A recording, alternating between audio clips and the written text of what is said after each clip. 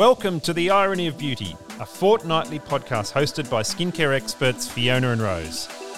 They love a good chat and sometimes a heated debate about all things skin and nutrition, calling out scaremongering, misinformation and misleading marketing in an ever-confusing world of beauty and wellness.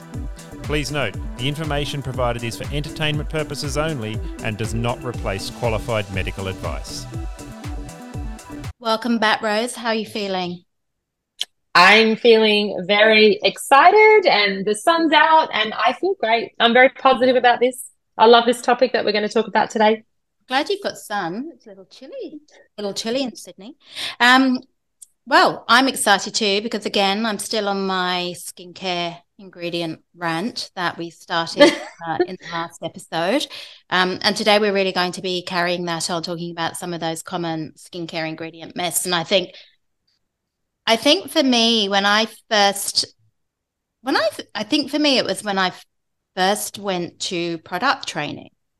And I remember sitting in a product knowledge class.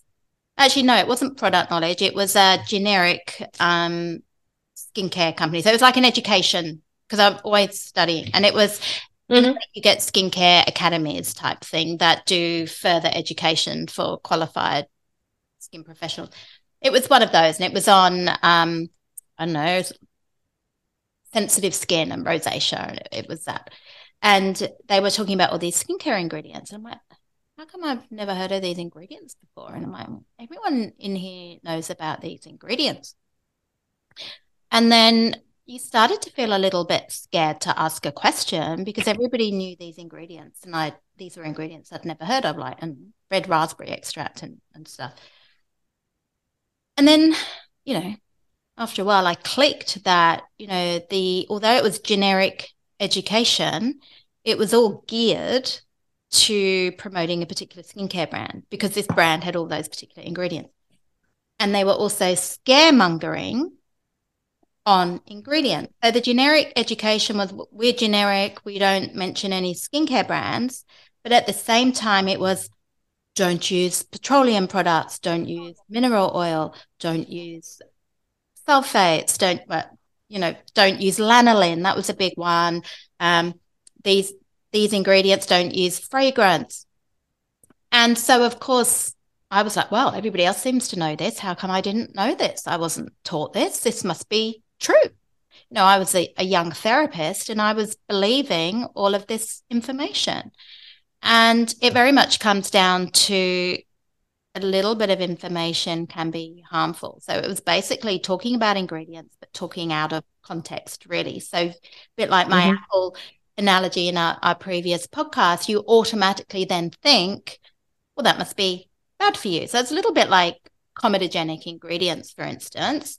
We know certain ingredients may be classified as comedogenic, which means cause block pores and breakouts.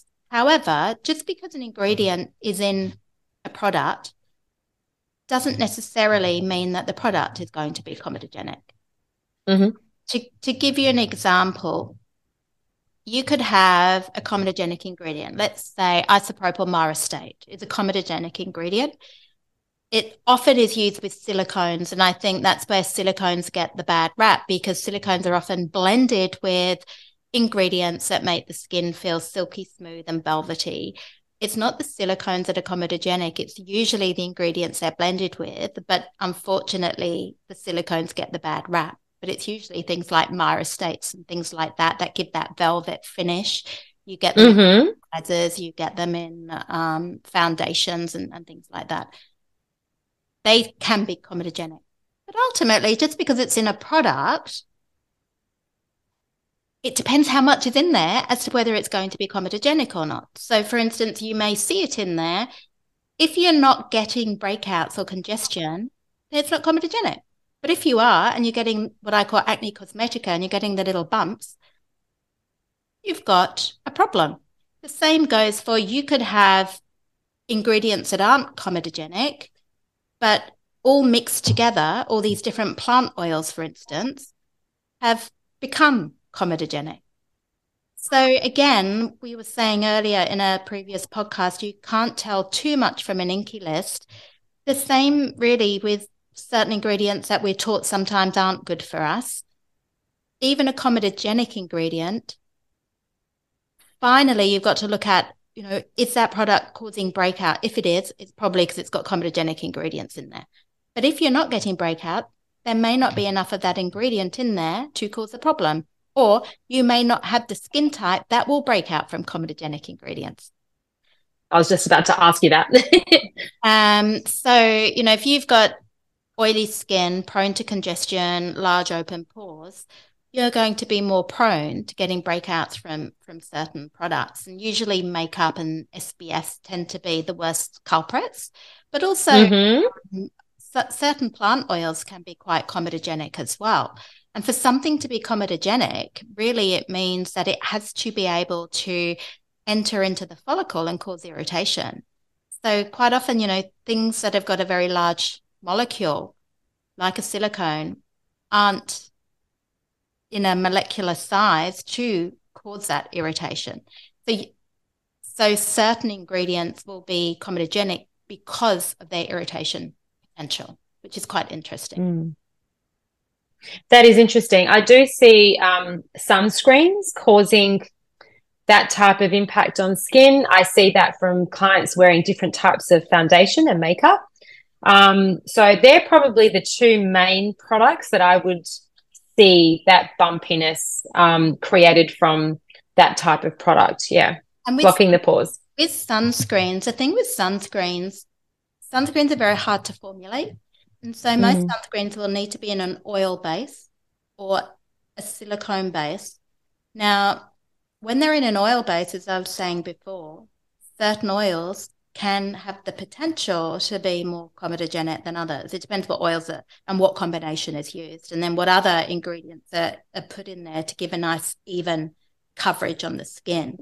So that tends to be why people break out more with sunscreens. And then again, it depends what actual sunscreen is used, whether that is then, working to cause more potential breakout on the skin as well. And quite often it can just be a case of trial and error, as can makeup as well. Some makeup will make you break out, some won't. And sometimes it's very hard to tell by the ink list. I mean, I've got a makeup primer that I love. I call it my on-camera glow. So you put it on under makeup. If you're on camera, and I think it's actually called strobe effect, it's a MAC primer. It gives the most beautiful luminous skin.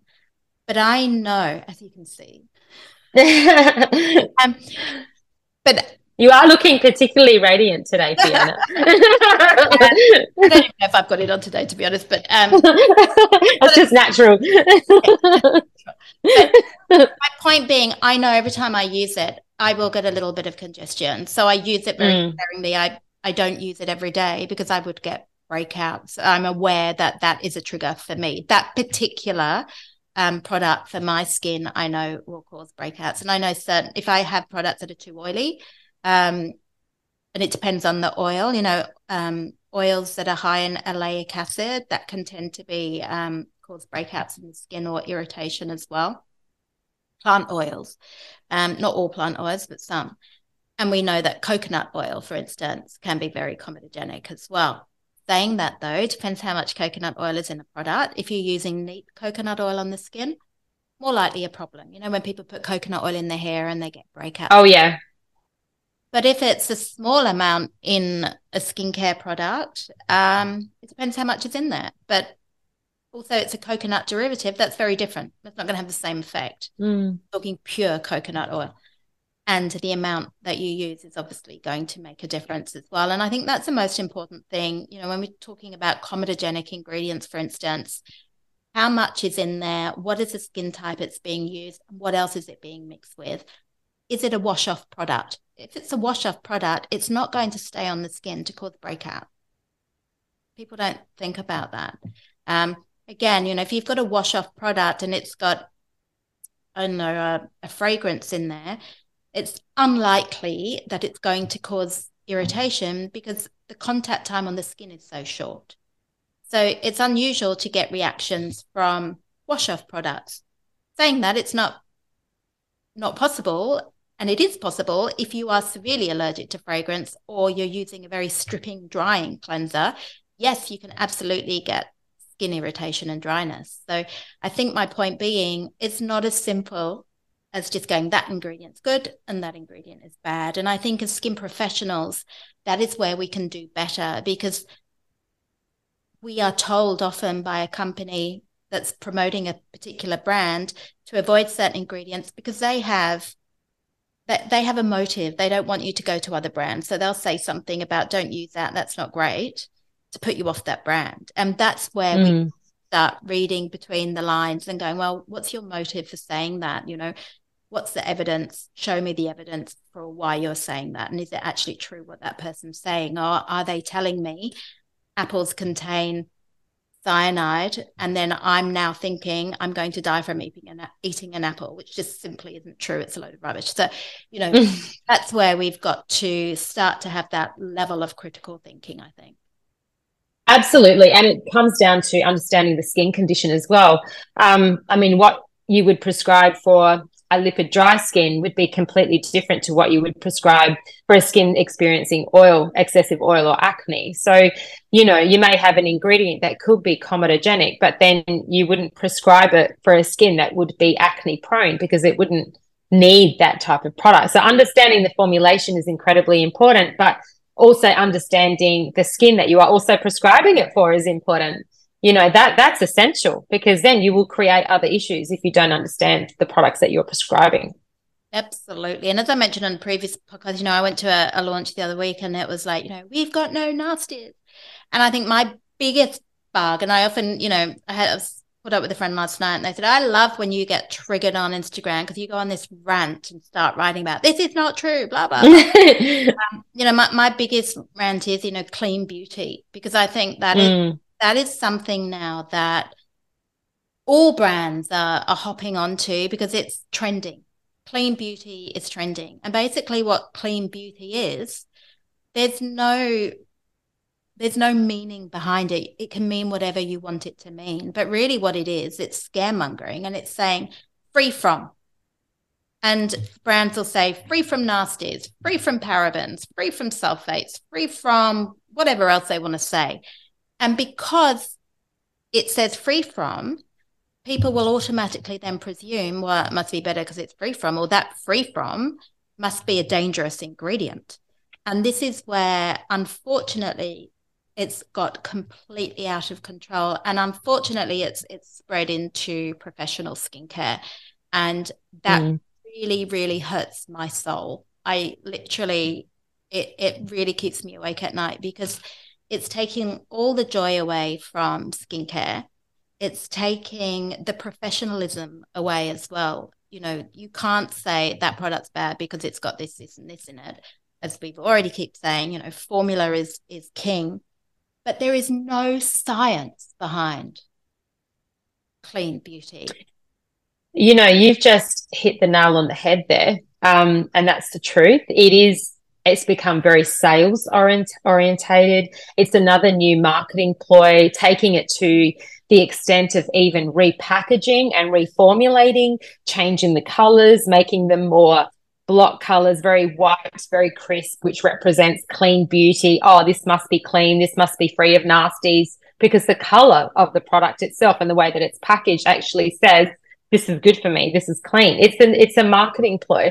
And it's become another sales-orientated pitch. If I hear one more new brand launch that says clean beauty, free from free from parabens, from nasties, no nasties. If I hear one more, I think I'm going to explode. I can't cope with it. It's like, come on, guys, think of something new. I don't get it. I actually don't understand why somebody would bring out a clean beauty brand in this day and age without any evidence-based ingredients and think that it's a novel idea. And to me, it's just misleading the consumer, because the consumer thinks that they're getting something that's really healthy. Pure. Yeah, healthy and pure. That's right. And it actually doesn't mean anything. I could say, oh, this product is free from whatever. And you go, oh, it's clean beauty. Everyone's calling it clean beauty. And I think that's where, there's absolutely no science behind it. And I don't know where it started, but it's just got such a competitive industry that everyone now is like, oh, I better not put this ingredient. And even as I've worked with brands and product development and in formulations, and you're like, oh, I feel sorry for the brands in a way, because you're doomed if you bring out a product with a paraben. Now, there's nothing wrong with parabens. It was a poor study that was done years ago, but now everyone doesn't want to use them, and everyone's put free from parabens. So now brands don't choose them because people don't want them. We're now then going down even further. We're now beginning to see a very concerning trend of free from preservatives, being marketed. And this one really drives me insane when people are saying free from preservatives, because do you know how dangerous microbes are in a product? They can cause blindness. If you have a contaminated skincare product, it is so dangerous. So to be promoting products as preservative-free, in my opinion, is a public liability. And then I question, does that person know their formula? Does that person really understand what they're saying? Or have they just caught into this hype online that, preservative-free is better, which obviously it's not. It's very dangerous. And then, of course, very few products can be preservative-free, because the more actives that you have in a product, the more nutrients you have in a product. Not only are they going to be beneficial for the skin, but of course, this is the food that the microbes love to multiply on. So the more active and more nutrient-rich a product, the more of a preservative system it will need. So to be able to say preservative-free, you really would have to have a completely oil-based product, so anhydrous basically, or such a small amount of water. There's not enough in there for bacteria to grow. So if you had, say, a face oil, that could be preservative-free. It wouldn't need a preservative. You'd need antioxidants to prevent oxidation of the oil, but it could be preservative-free. The only other time you would maybe have a preservative-free product is if you had a very alkaline product or a very acidic product, like a chemical peel, for instance, because the bacteria can't survive in an extreme pH. Other than that, you need something to control the microbes. So if somebody then says, like recently I went into a skin centre and they said, oh, no, it's preservative-free. I'm like, not, because I've looked and I see what preservatives you use, and I'm not saying there's anything wrong with preservatives, but even if they're saying preservative-free, it would still have something in there like glycols. Glycols are a form of preservative. It would probably have a higher than normal amount of alcohol, like an ethanol-type alcohol, either SD alcohol or a food-grade alcohol, they'll market it as that, to have an antimicrobial effect.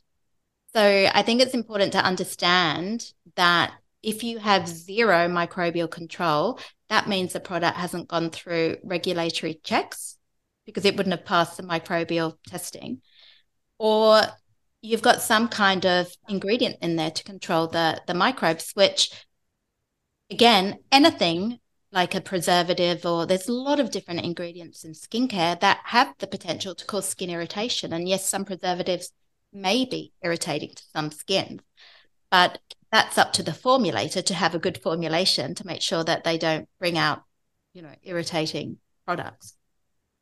Do you think this whole preservative-free thing has come from, I want something natural on my skin? Do you think that's where it's all started? I think it started from scaremongering on parabens. And everybody moved to phenoxyethanol and started using that. Then people started scaremongering on phenoxyethanol, which is a form of preservative. And now then everyone's going for more food-grade preservatives. So things like sodium benzoate, benzyl alcohol, but then some of sorbates and things like that. But then some of those preservatives can be quite sensitizing. And I find particularly for rosacea type skin, benzyl alcohol, for instance, I've found can cause flare-ups. I mean, a rosacea skin, let's be honest, can flare up with all sorts of different things. But alcohol, for instance, on a rosacea skin can be a problem as well. So going to the more nature identical or natural preservatives aren't necessarily safer. And of course, then you have to have much higher amounts of them. Mm-hmm. So it's hard for the brands because they're constantly trying to come out with new marketing angles. But then you've got to then start to question the efficacy. And I know recently some brands have been recalled for having microbial contamination. Some microbial contamination you will see because you'll literally have mold growing in your product, and some you might not see. Yeah. So it is important. I want to know that my products have got a safe preservative system or some kind of microbial control in there. And any good product that is well regulated would do. So I think we need to move away from the misleading marketing term or the scaremongering on preservatives.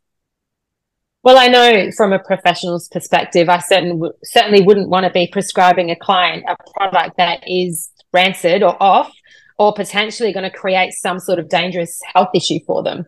You know, they wouldn't be able to last on the shelf if they didn't have some form of preservative. You know, you'd literally have to sell them within 2 days, and use them within 2 days. So yeah, it's unrealistic to think that you could buy a product that is essentially preservative free.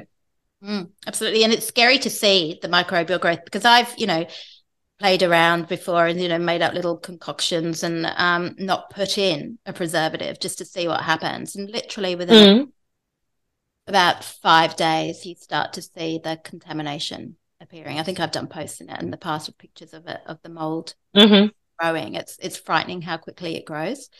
So even a poorly formulated formula that the pH changes, because any formula will get pH drift, and certain preservatives have to be within a very tight pH, otherwise they become ineffective. And some preservatives can be sensitive to heat as well and become less effective. So it's very complicated. And I think as skin professionals, we need to understand how products are formulated a little bit better so we can give better advice, because I think to the general consumer, they're hearing parabens are bad now, phenoxyethanol's bad. This is what's out there. I'm not saying it is bad. It's not bad. And I think, we need to bring that balance back. And you will find that there are some preservatives perhaps that you may be sensitive to. It's then finding a skincare brand that has a preservative system that works for you, because everybody reacts differently. And it also depends what else is in the formula. If it's got glycols and hydroxy acids and actives in combination, then of course it's going to be more irritating. So I think when we scaremonger, we forget that quite often those active ingredients can be just as irritating when used in the wrong way or in too higher amount as well. And we don't tend to tell our clients that, oh, did you know hydroxy acids may cause skin sensitivity and make you more sensitive to sunlight? That's the irony. Well, then it comes down to that's the irony of it. Exactly. And it comes down to the professional and the prescription, and how you're actually recommending your client to use these products. AHAs are great, but under the proper prescription and a proper direction on how to use those ingredients, they can be amazing for the skin. Yeah. And some people, they're horrendous for the skin. Absolutely. Some people are just like, I don't do well with hydroxy acids on my skin at all. Whenever I go for skin treatment, I say, don't put hydroxy acids on me. I react. My skin doesn't need it. I've had enough peels in my lifetime. I want thick, fat skin. I don't want. Yes. I've got to a stage where, don't peel me. I don't need it, but somebody else might. And again, there's shades of grey. There's no right or wrong, but it's about understanding when to use those ingredients. But yeah, don't go and have a peel, and don't use a strong hydroxy acid product or any hydroxy acid product, then go and lie in the sun. You're going to have a problem. Most definitely. It's just understanding the effect of these ingredients. But it's also, we need to have respect for ingredients and respect for the science that goes alongside formulating these products and making them safe and making them effective and giving clients and therapists the results that we're wanting to achieve. That's a huge thing. We shouldn't be underestimating the formulation what it takes to actually bring a product together and keep it safe for people to use, So essentially, yes, there's going to be some form of preservative in a product. It's going to be a preservative. Then you've got to think about, we've spoken about fragrance before, but, if you want a completely fragrance-free product, you're then limited as to what ingredients you can use, because some ingredients have got quite strong smelling base smells. Now, a lot of people don't want a strong chemical smell or a cheesy smell or a, vinegary type smell. They don't want it. So then you have to put something in to mask it, or you change your ingredients. So it is quite a complicated process, and you've got to think, you've got to think about the formulation, but you've got to think about what people want to put on their face as well. I've often put things on my face and my husband's like, oh my God, what have you got on? What's that? You smell awful. And then other times he's like, ooh, you smell nice. So we do have to take that enjoyment process of skincare into consideration as well, because I think that whole ritual of skincare can make you feel good or not so good as well. And you've got to enjoy using your skincare. And that's what I say about SPF, for example. There's this huge debate on chemical versus SPF, and I'd love to know your feedback on that. Yeah. There are certain sunscreens. I've got both in the clinic. I have sunscreens that do have a more chemical-based filter to them. And then I've got sunscreens that are known to be physical sunscreens. They still essentially have some form of chemical filter in them, but they're more predominantly zinc oxide, titanium oxide based. If they're micronized, it's great because they will not look so white on the skin, but they can be a little occlusive for certain skins. So that's the only thing that I find with those types of sunscreens. Using them on a skin that is acne prone or problematic can be a little occlusive and create an environment for bacteria to breed. But essentially, if you're using a sunscreen that does have a higher amount of a chemical filter, it is going to create more irritation on the skin. It's going to create more heat on the skin. And for some skin conditions, it's a not ideal product.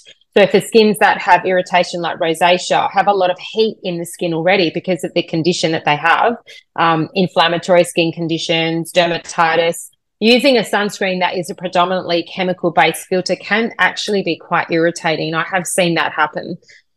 So I would choose a more physical-based, titanium dioxide, zinc oxide base. It tends to keep the skin a little cooler and just is a little bit more friendly to those skin conditions in particular. And I think it depends, because I think more modern sunscreens, actually, you can have chemical sunscreens that are actually designed for sensitive skin. So there are some chemical ones that may be irritating, but there are also ones that can be good for sensitive skin, because we've got new SPFs now that are quite incredible. And look, I'm about not scaremongering on, one is better than the other, because if you've got a darker skin tone, you cannot use zinc oxide or titanium dioxide. I don't care how micronized it is. Even I don't like a physical SPF when it leaves a white cast. Most of them make you look a little bit grey looking. And the problem with physical SPFs, quite often they've got this slight white cast. And then, of course, if you on camera, or you have, you do on camera work with lighting, you can look quite white. So absolutely true. I don't like that. It doesn't sit well under makeup. And then, of course, with chemical, if you've got a darker skin, they tend to be much better, because the darker skin does not have white cast. And I think if people then start thinking, chemicals are bad, which I hear a lot of, and a lot of it is outdated information, or, we've got much newer technology. So I don't think we can say all chemical SPFs are nasty, because they're not. And I think when we do that, we scaremonger, and then people are not going to want to use any SPF, and they're going to put themselves at even more risk. So I use the chemical SPF. I prefer it. It's lighter on the skin and it's see-through. I don't get breakout. I've used some physical ones that are quite thick, but there are some physical ones that are quite nice with a tint. Ultimately, it comes down to finding what works for you. It's such a personalized thing when it comes to SPF. Some people like some like a matte finish, some like a sheen. I like a nice dewy glow, but if you've got oily skin, you're going to want a matte finish. And I think sometimes you need a variety of different SPFs to suit different people. And when you find the right SPF, stick with it. But again, some physical SPFs can actually have, a physical SPF isn't necessarily natural. It does go through quite a bit of chemical processing, and then they can have SPF boosters in there that often people don't know about, that aren't aren't natural. And you've then got the pH of something like zinc oxide that will usually naturally revert to about a pH of 7. So that's not necessarily, do you want a pH? Healthy. So there's pros and cons for all of them. So correct. My point is a physical SPF can be just as irritating as a good chemical. You could have a really good non-irritating chemical SPF, or you could have an irritating physical, or you've got to try and see. And ultimately it depends what else is in that product as to why it's irritating as well. I think, we used to say physical reflect and chemical absorb the heat, and that's why they're sensitizing. We now know that's not true. We know that they both reflect. I think chemical absorb something like a tiny amount. Have I got that the right way around? Yeah. So physical, we used to say the physical, they both absorb. Sorry, that's right. Yes, they do. The chemical sunscreens also. Yeah. The chemical sunscreens also tend to be a little bit more oil-based. And these days, obviously, with skin, everyone that really wants, that is serious about their skin, they want that beautiful look into their skin, that they don't want to wear makeup. So people are looking for sunscreens now that do have a tint, that give you that beautiful chic look without wearing a heavy foundation, because that's what we're all destined, or that's what we all want to achieve with our skin, right? So I find that the more chemical-based sunscreens tend to be a little bit oilier. And for clients that are wearing makeup, they don't necessarily want that finish from a sunscreen. It interferes with their makeup. So that's one of the challenges that I've had to really face with finding the right sunscreen for a client, really understanding, do they wear makeup every day? Is it going to be worn under makeup? It's a problem. And then I find it the other way around, actually. I find the physical one doesn't fit under my makeup as well, the chemical one. And again, it depends. And that's true. But yeah, saying that, they both absorb. I got that the wrong way around. Anyway, back to front. Anyway, basically, there's very little difference between the two of them in the way that they work. We used to say physical reflect, but we know now that physical also absorbs as well. That's what we were trying to say. It's just got a higher amount of that zinc oxide. That's why we get the whiteness on our skin, But it's not going to be great for everyone. And look, I think there's some really good physical ones. I think there's some really bad physical ones. I think there's some really good chemical ones, and I think there's some really bad chemical ones. And I think, sometimes it's trial and error. For me, it's about, I don't like a tinted SPF because I stop at my jaw, because I don't want to get the tint on my clothes. Okay. Mm-hmm. For me, whilst I like the tint on the face, it automatically makes me stop going down here. So I like to be able to use it on the chest and the neck as well. And I don't want to get marks on my clothing. So for me, I like something I can use here. So I have got a tinted SPF I like, but then I have to put a different SPF here. So for me, it's easier if it's just an invisible one I can put all over.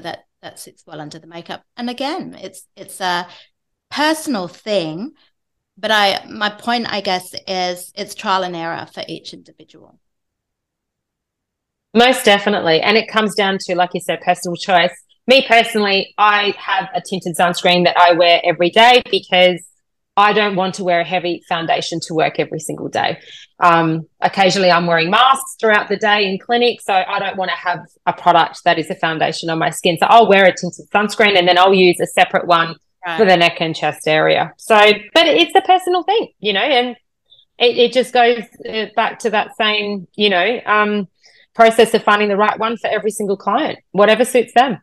Exactly. And I think the main thing is, don't be scared if you are using a chemical one.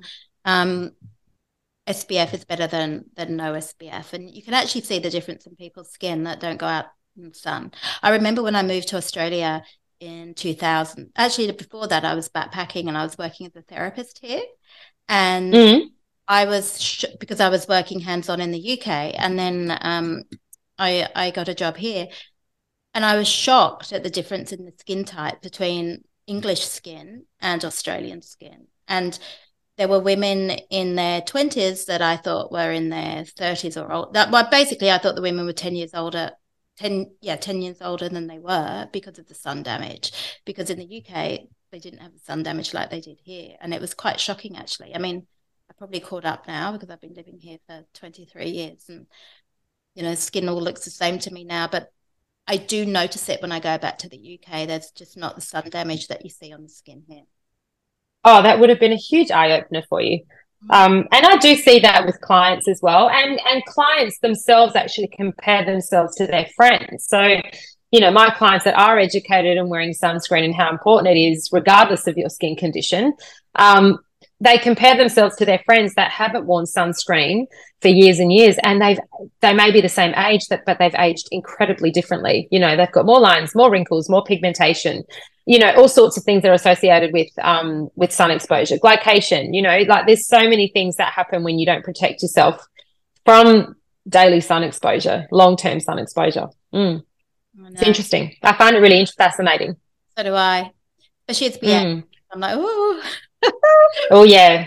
Even, you know, every skin should be wearing it. Dave came in the other day and goes, have I got a sunspot? Have I got a little bit of pigmentation? I said, yes, darling. Getting an age spot, I'm afraid, because it was on his driver's side. He does wear SPF every day, but because he's not 50 yet, it's like he's beginning to like, I've got a little bit of pigmentation. I said, keep wearing that, darling. Keep wearing that SPF. So let's talk then. Because I've been sort of talking about, you know, scaremongering, clean beauty, preservatives, all that stuff. Let's talk, because this is a big thing in skincare, and I'm seeing it a lot on social media at the moment. Influencers calling out skin professionals when they say we use professional grade, medical grade skincare. Oh, yeah. This is a big one. I see that a lot. TikTok, Instagram. I'd like to know where they're getting their information from.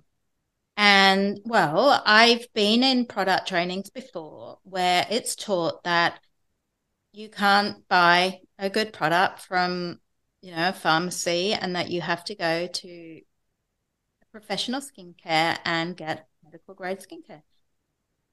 So what does medical grade mean? Because then we've got other people calling out on social going, what a load of rubbish. There's no such thing as medical grade.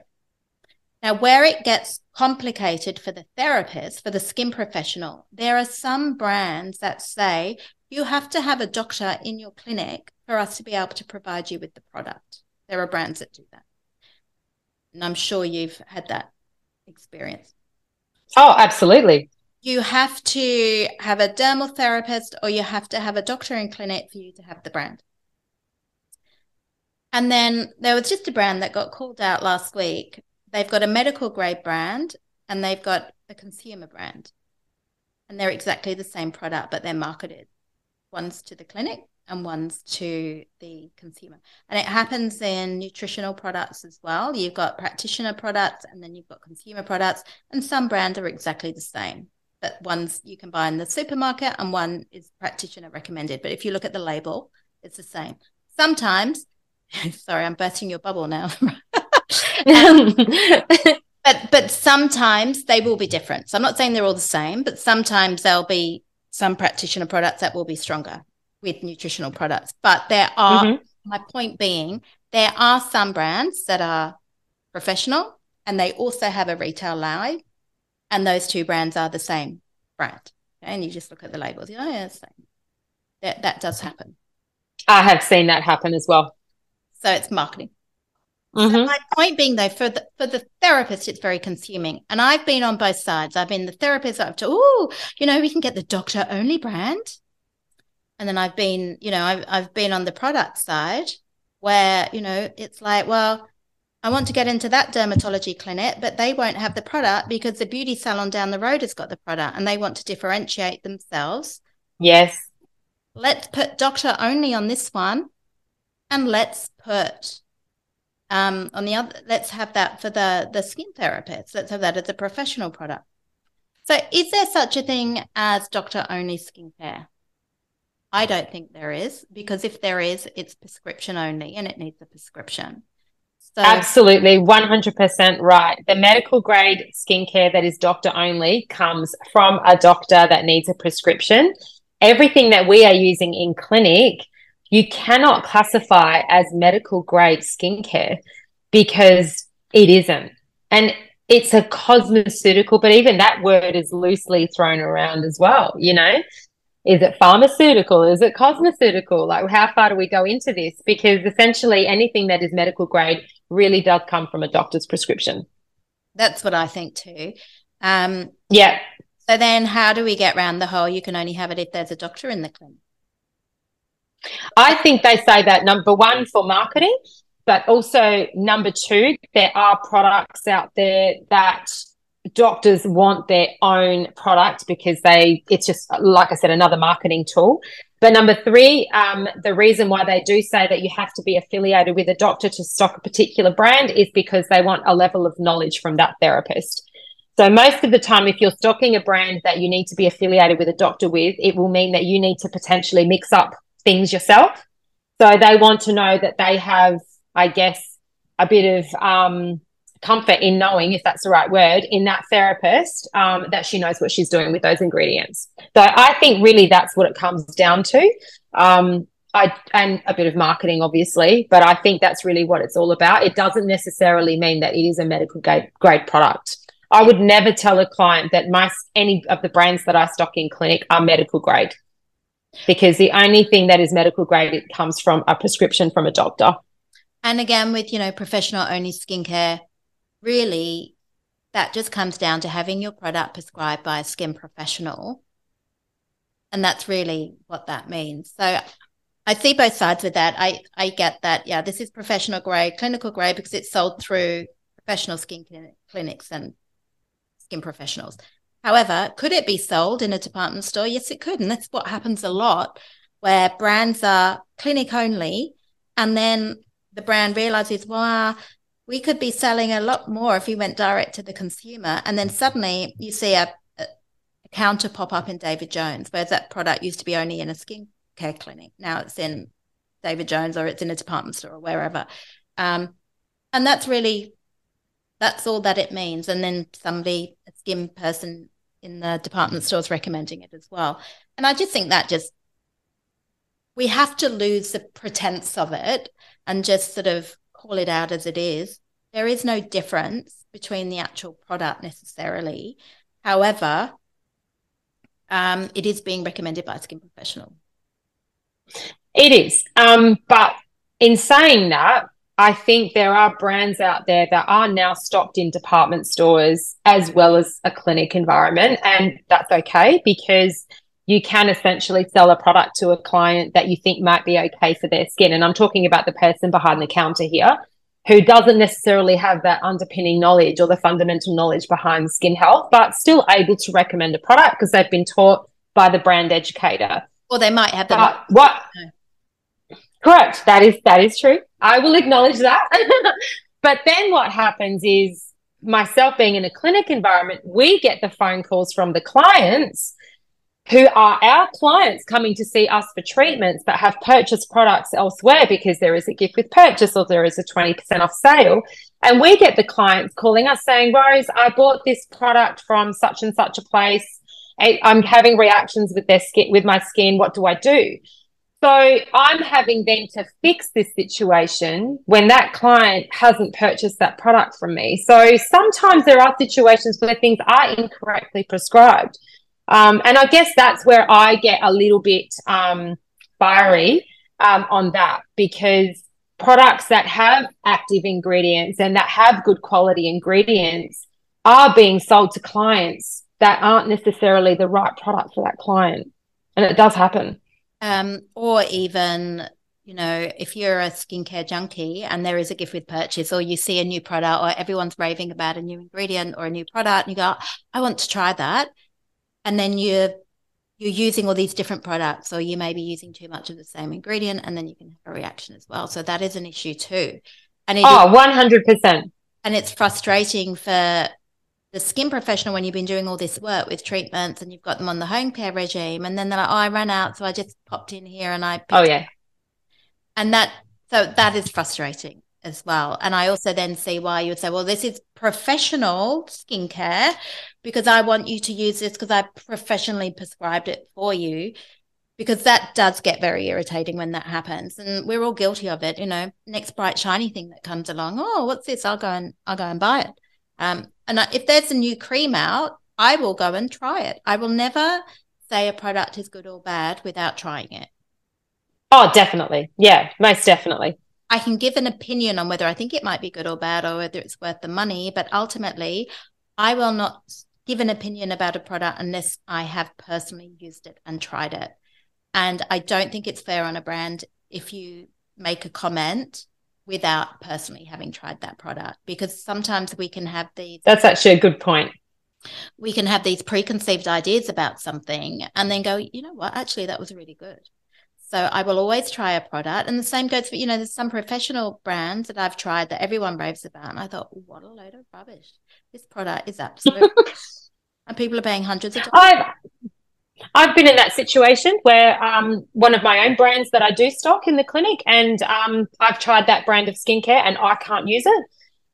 It doesn't work for me, doesn't agree with me. But then I have clients that their skin absolutely thrives on that brand. So yeah, that absolutely does happen. But without trying it, you really can't comment. Yeah. I think, you have to comment. And as you said, just because it didn't work for you doesn't necessarily it's not going to work for someone else. And I think that's something that you can get very caught up in by recommending something that you love, and then you recommend it to everyone and it might not be the right product for them. So for instance, I don't like scrubs. I don't like cleansers. I don't like eye product. Like I don't use an eye cream. Just, I don't believe in them. I mean, there's a time and a place for them. And if you want something for decongesting and puffy eyes, and I'm not saying don't get them. I'm just saying they're not my thing. So if you try and sell me a scrub, a stripping foaming cleanser, not, it depends on the cleanser, but I don't want to sit there and froth it all up, or an eye cream, I'm just not interested. So you can sit there and sell it to me, but I'm not going to buy it. So I think it's really I think it's understanding who you're recommending a product to. And I think it's important to understand that some products can also be multifunctional, and some products can be used around the eyes and around the neck. You don't need to have a trillion different products, but if you want a trillion different products, that's fine too. It's up to the individual. I went to a clinic the other week and she said, this is a night cream. I said, oh, so I have to have a different one for the day. Yes, you need a different one in the day. Okay, so, and a different cleanser and a toner in the day. And there's like 5 products for the day and then 5 different products at nighttime. I was just like, you've lost me. I'm out of here. That's just ridiculous. Yeah.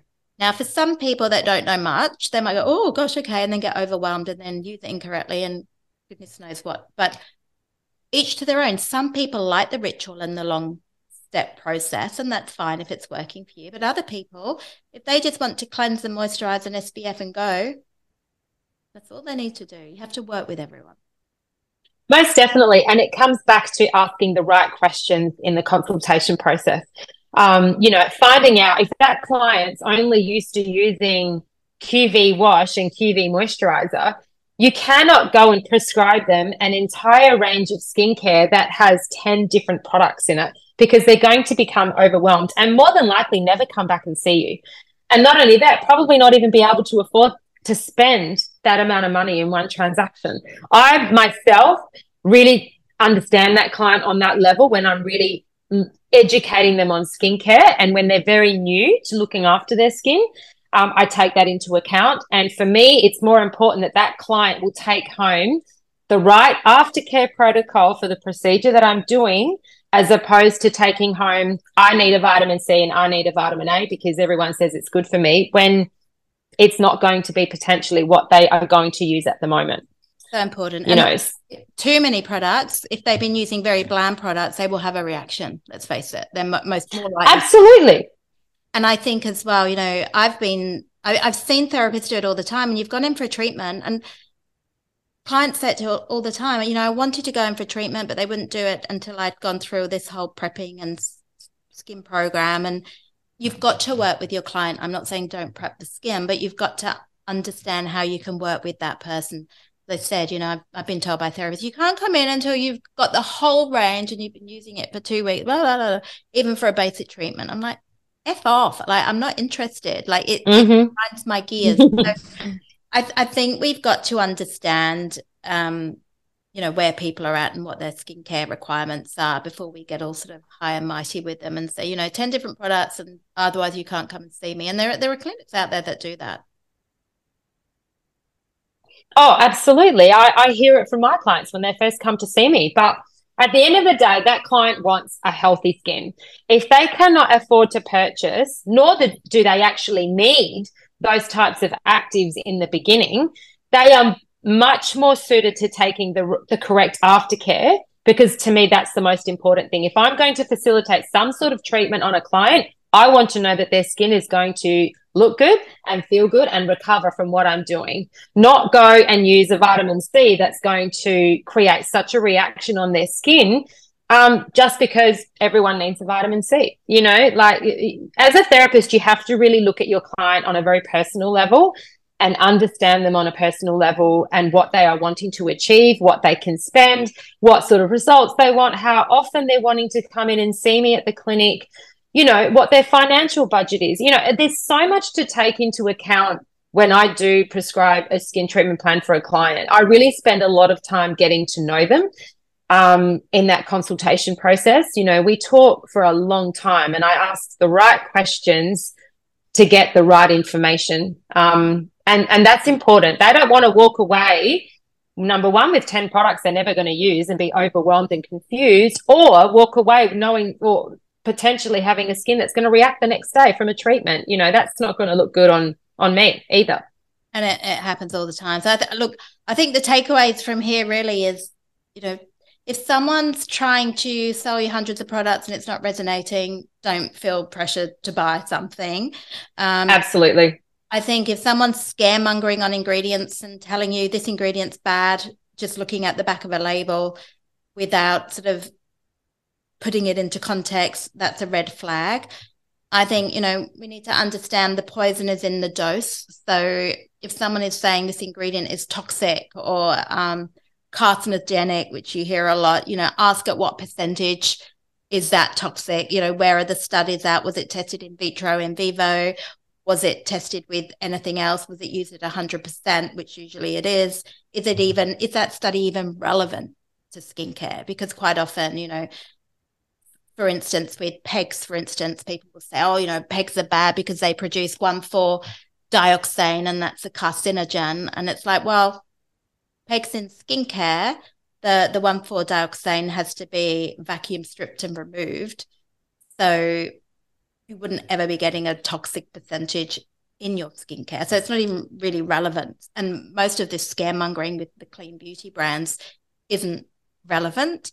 It's taken out of context. So I think the poison is in the dose, and it's important to remember that apple analogy is key when people are doing that. So, and really any ingredient in skincare can sound scary if you take it out of context. Even water. People can die from water. Overdose of water, yes. You can overdose from water. Did you know that? If you drink too much water, you can die. So, you can scaremonger on anything. So it's about questioning where the motive is coming from, and is that really information that is evidence-based and valid? And, let's dig a bit deeper and find out what's really going on there. And I think that's the moral of the story there, that a lot of those ingredient myths, just take them with a grain of salt, and people are just sort of hearing something online and then repeating it, and then it just spreads like wildfire. And before we know it, everyone's scared of parabens and sulfates, and they're not really understanding that the final formula is king. It's the right information. And that's what I love about what we're doing. We're just really giving people the correct information, the basic knowledge that they need to understand, okay, I need to think a little bit deeper on this topic, That's good. Absolutely. Well, I will see you in the next episode, Rose, on the irony of beauty. And I think we're talking about anti-aging lunchtime treatment. Yes, I cannot wait to talk about this topic. Yes, very passionate about this. I'm excited. I know you are. I'm looking forward to hearing what you've got to say. Thank you, Fiona. Thank you.